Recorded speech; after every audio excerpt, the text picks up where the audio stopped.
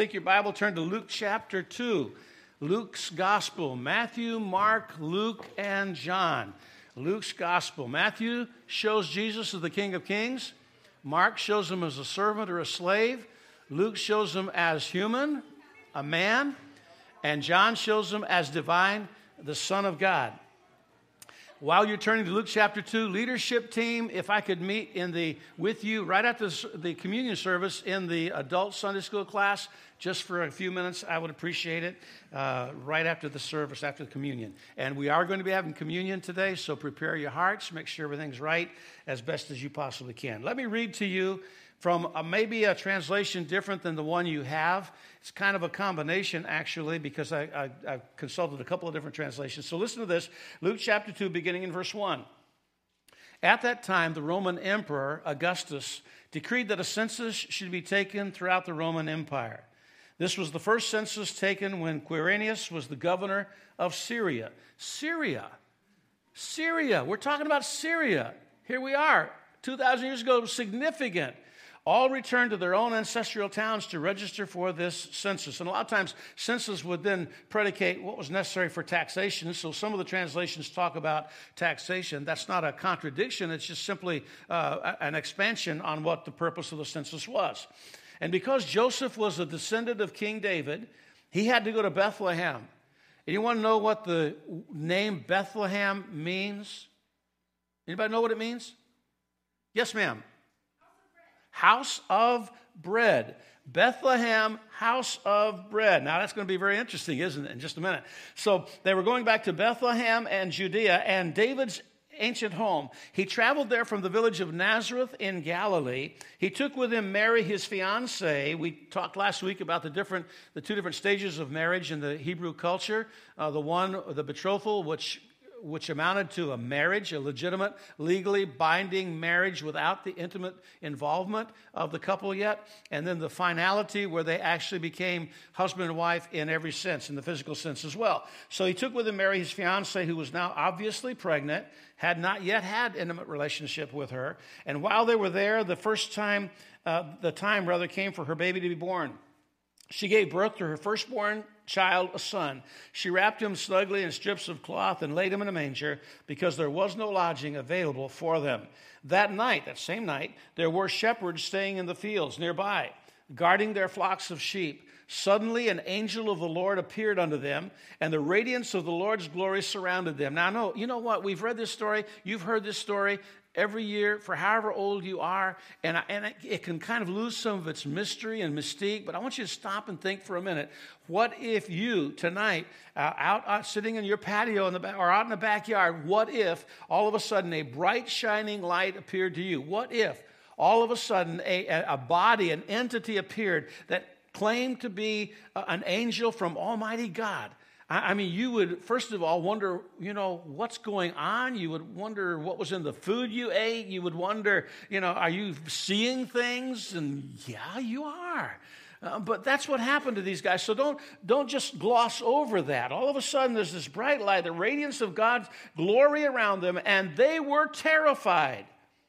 I woke up a couple of months ago, and I thought there was a helicopter right out behind our house shining a bright light in our house. I mean, it was just like intense, something that had never been there before.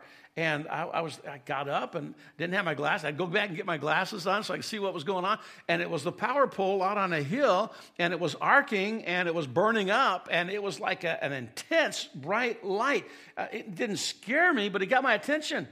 In this situation, they were out there on the hills, and this light was so incredible, they were terrified, but the angel assured them, don't be afraid.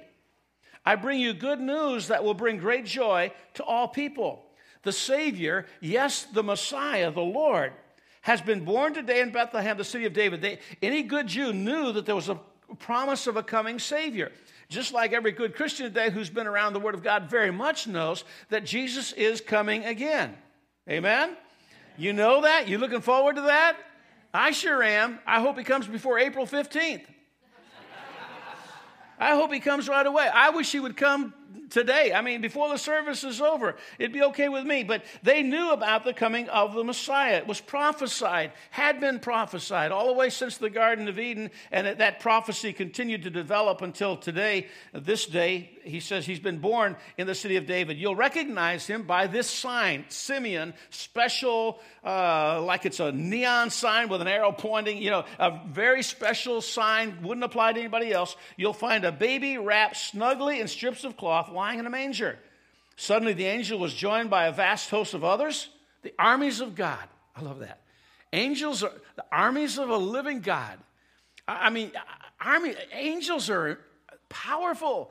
There's an instant in the Old Testament of one angel destroying 185,000 Assyrian soldiers. One angel, 185,000. Here's a host of angels appearing. The power there, incredible, delegated by Almighty God. And these armies evidently could sing too. Did you watch the cadets and the Army and Navy midshipmen singing together the national anthem yesterday? Incredible, wonderful. And so these armies of heaven, they all began singing and praising God, saying, "Glory to God in the highest and in heaven, and peace on earth to those with whom God is pleased." When the angels had returned to heaven, the shepherds said to each other, "Let's go to Bethlehem. Let's see this thing that just happened, which our Lord has told us about." And they hurried to the village and found Mary and Joseph, and there was the baby lying in a manger. After seeing him, the shepherds told everybody what had happened and what the angel had said to them about this child, and all who heard the shepherd's story were astonished. Look at this. But Mary kept all these things in her heart. Oh, can you imagine? Hey, every mom loves their baby. Every mom loves their baby. To every mom, their baby's special. To every mom, their baby's beautiful. It doesn't matter how ugly it is. They think it's beautiful. To every mom, there's a special place there. And you know what? When you grow up, you're always going to be their baby. Moms always love their kids. And she heard this, that the shepherds were saying about her baby, and she was just about to burst. It was so incredible. She kept these things in her heart, the Bible says, and thought about them often. The shepherds went back to their flocks, meanwhile, glorifying and praising God for all they had heard and seen. And it was just as the angel had told them. Now, that's the real Christmas story. Now, we have all kinds of other Christmas stories. We have all the things about trees and presents and gifts and, gingerbread houses and angels on top of the trees or stars on top of the tree, whatever. We have all these other things. And gifts is a big deal to a lot of people. And I hope that we can keep it in right perspective. Besides, have you noticed how many gifts come unassembled anymore? Hey, have you noticed the toys? Now I got a 2.5-year-old, almost 3, coming up on 3-year-old grandson. I can't believe they are like arc welded into a box that you can't possibly take apart without a jackhammer and a skill saw and a lot of patience. I mean, it's just nuts. And then so many gifts come unassembled. I can remember our Christmases have gone by, putting together bicycles and doll houses and swing sets. That was a pain. Worst one was a barbecue grill. That was absolutely insane. And that was my gift given to me. I had to put it together. But everything comes unassembled, especially stuff from IKEA. Thanks a lot, Dennis. Especially stuff from IKEA. Those are the all-time worst. The directions are written by somebody who doesn't even is not vaguely familiar with English grammar or spelling. And so we would, the night before Christmas, or maybe a night or two before Christmas, we would sit up late sticking tab A into slot B, nailing, screwing, gluing, riveting, often speaking in tongues way into the middle of the night. Well, Christmas kind of comes to us unassembled also. There are steps we have to take for it to be joyful and merry. And I know that some of you are carrying heavy burdens that maybe you've never carried before on a Christmas. And this is like, how in the world can this Christmas be happy in the light of that? Well, there's some things that we need to do. And if we do those, God can give us an abiding joy that transcends our deepest sorrows. And the instruction book is right here. The instruction book is written so that we can understand it if we'll get into it. So step 1 is seek and find. Seek and find. The outline in your bulletin, the outline is also online if you want to do that. But it came to pass, the angels were going away. They told the shepherds, and then the Bible says in verse 16, and they came with haste, and they found Mary and Joseph and the babe lying in a manger. The shepherds decided this was just too good an event to pass up. This was something they couldn't just let slide. They wanted to see it for themselves. It wasn't enough to know that the Savior had been born. They wanted to go see him with their own eyes. They wanted to go experience that. And so they left the sheep with some other shepherds. They made haste. They found Mary and Joseph and the baby lying in a manger. And a true joyous Christmas is not the office party or in the shopping mall or even under the tree, but rather it's found in finding Jesus and recognizing that he is the most important person in our lives. And they found him in the first king-size bed ever made. It was a feeding trough. A manger. We've got a little nativity set in the back on the table. I don't know. When I grew up, I thought, well, a manger, that's so cool. A manger. It just sounds cool. Manger. And then I'd go visit my granddad who had horses and cows and pigs. And I would look at the feed trough that was chewed on and that was abused, and it was nasty. And at some point I realized that a manger is a fancy name for a feed trough where animals came and slobbered and ate and chewed on and kicked and brushed up against. And that became the bed for a king. And I had a little trouble early on trying to figure that out. He was born in a stable in Bethlehem because there was no room. Bethlehem, the bread of life, would be born in the house of bread. He is the bread of life. Man shall not live by bread alone, but by every word that proceeds out of the mouth of God. And he was the bread of life, born in the house of bread in Bethlehem, in a little manger. And so if you wanted to see Jesus 2,000 years ago, you had to go looking for him. They didn't have the nativity story on film in the theaters locally. You couldn't go into a Christian bookstore and buy books about him. There were no pictures of him. There were hanging in your house. There was nothing about Jesus at that point in time. If you wanted to know about him, you had to go find him. And Isaiah kind of prepared the way. He said, seek the Lord while he may be found. Call upon him while he is near. And James said it this way, draw near to God, he will draw near to you. And you know what? The same is true today. If you really want to know Jesus, you got to go find him. Now, he's looking for you, but you can't hide from him. You can't run from him and expect to know him. You got to find him in the pages of the book. You got to find him in preaching of the gospel. You got to find him from people who know him and know what he can do. And so if you look for him, you would find him, and then you would know joy. And one of the things that is great about whatever crises you're going through or have been through this year, one of the wonderful consolations to me is that one of these days in Christ, everything will be made right. I'll be able to see my mom and dad again, my grandparents again, loved ones and friends who died in Christ, and will live for eternity, not just for a little while and then get sick and die again, live for eternity. And that brings an abiding joy. And if it were not for Christ being born in the manger 2,000 years ago as the spotless Son of Almighty God, born of a virgin, fulfilling every single prophecy, over 300 prophecies, if it were not for that, I wouldn't have a Savior because he wouldn't have been qualified to be nailed on the cross to be the sacrifice for my sins. But because he did and because he was, I have joy in the fact that there can be a reunion one day. I have joy in the fact there will be a day when there won't be refugees. I enjoy the fact that one day there won't be heart disease and cancer. I enjoy the fact that one day there'll be no wars and animosity and hatreds, variances. So my question to you in this point is, are you seeking him today? Or are you hiding from him? Or are you running from him? You can't outrun God. Where will you go? And how fast do you think you can run? You can't. Give yourself to him today. So seek and find. Step 2, go and tell.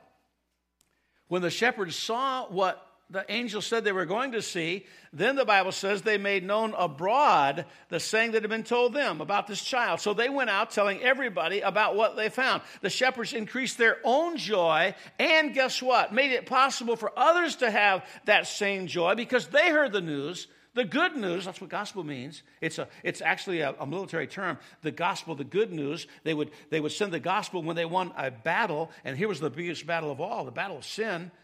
And being made righteous, and so the good news was delivered, and their joy increased, and they made it possible for others to have joy because they heard about the gospel. So are we doing the same? I drive a weird car. It's just unlike anything else. I have this thing for, Avantis, and so, my wife several years ago, because every time I would stop at a gas station, almost every time I stop at a store somewhere, and even while I'm driving down the road in town, people will pull up and they'll go, roll down your window. So I roll down my window. What kind of car is that? That's what they say. So I have actually gospel tracts made up. Donnie, you worked on them before, and I printed up. And when someone says, what kind of car is that? I say, what'd you say? And they're like, I said, what kind of car is that? And I give that to them, and they always crack up because it says, what kind of car is that? And it talks about the car, and it talks about the company, Studebaker, being, founded, and then it goes bankrupt, and then rises up out of the ashes, this whole new company, Avanti Motor Corporation, whatever. And then I talk about, guess what? That's like us because we fell by sin. And we're destined for hell, but then Jesus Christ died for us on the cross, and we can be resurrected to a new life.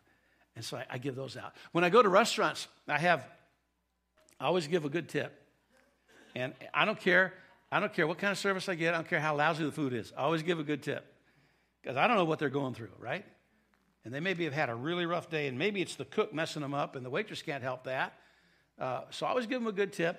And with that tip, I always give them this get out of hell free card.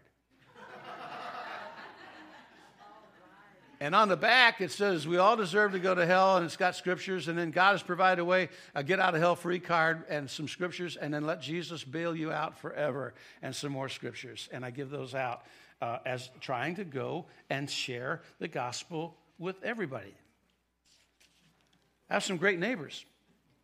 We've got some that we've been working on for 7 years. And guess what? She said the other day she may come with us Christmas Eve. We've been inviting her. You know what else I've been doing? Now, I'm not telling you that. I'm telling you this because this is part of my strategy, and I hope maybe it'd be part of yours. You know what I do? I take their trash cans up to their, on trash day, I carry them up and put them up away for them if they don't get to them first. I do it first.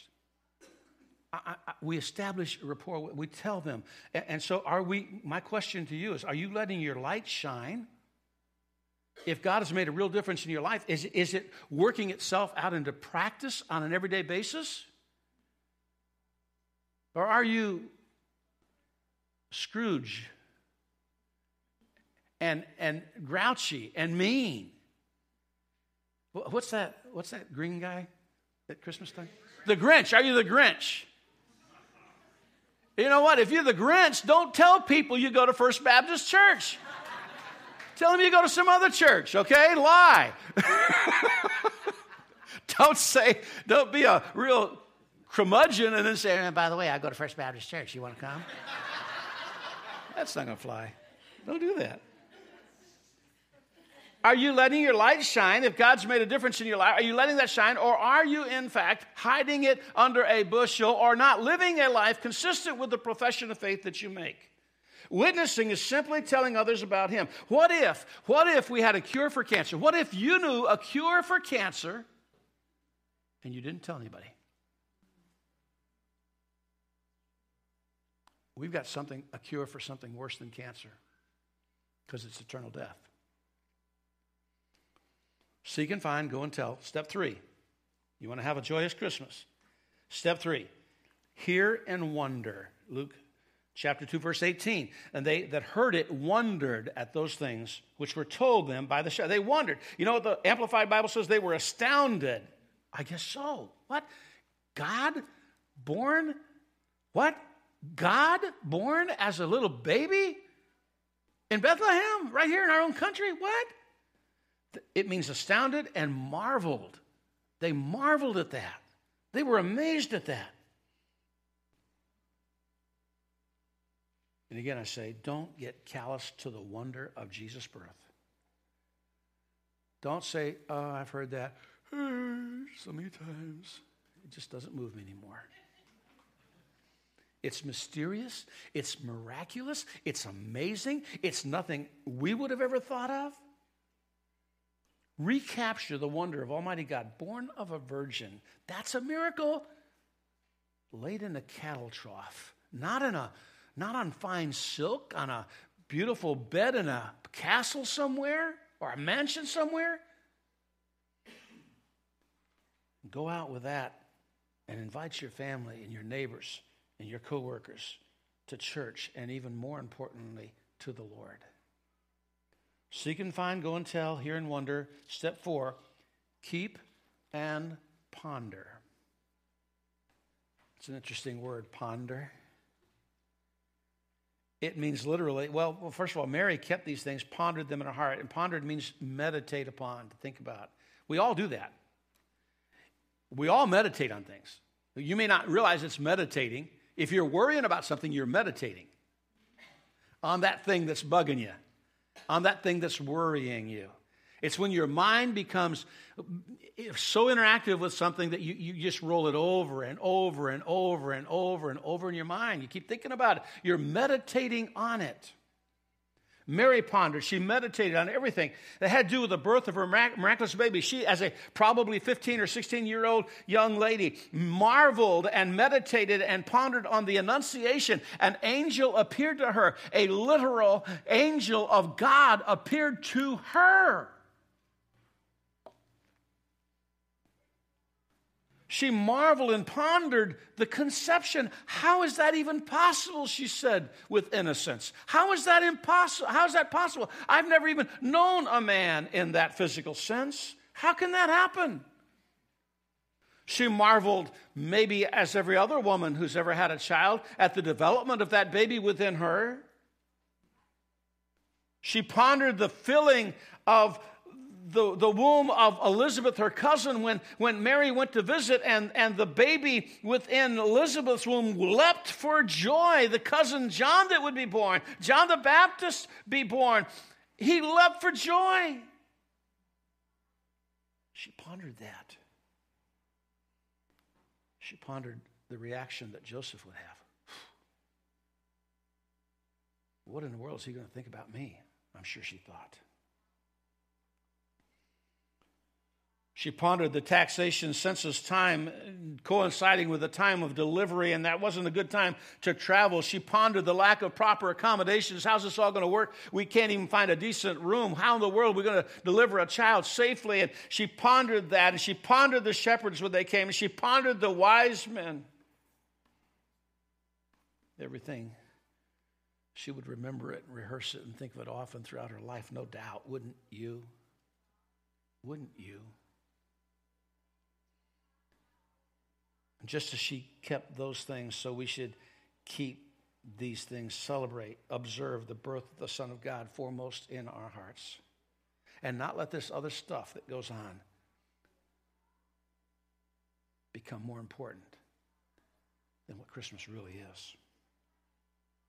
Contemplating its true significance will get us over the superficial and unfold the true story of joy and awe. So seek and find, go and tell, hear and wonder, keep and ponder. Last of all, step 5, return and praise.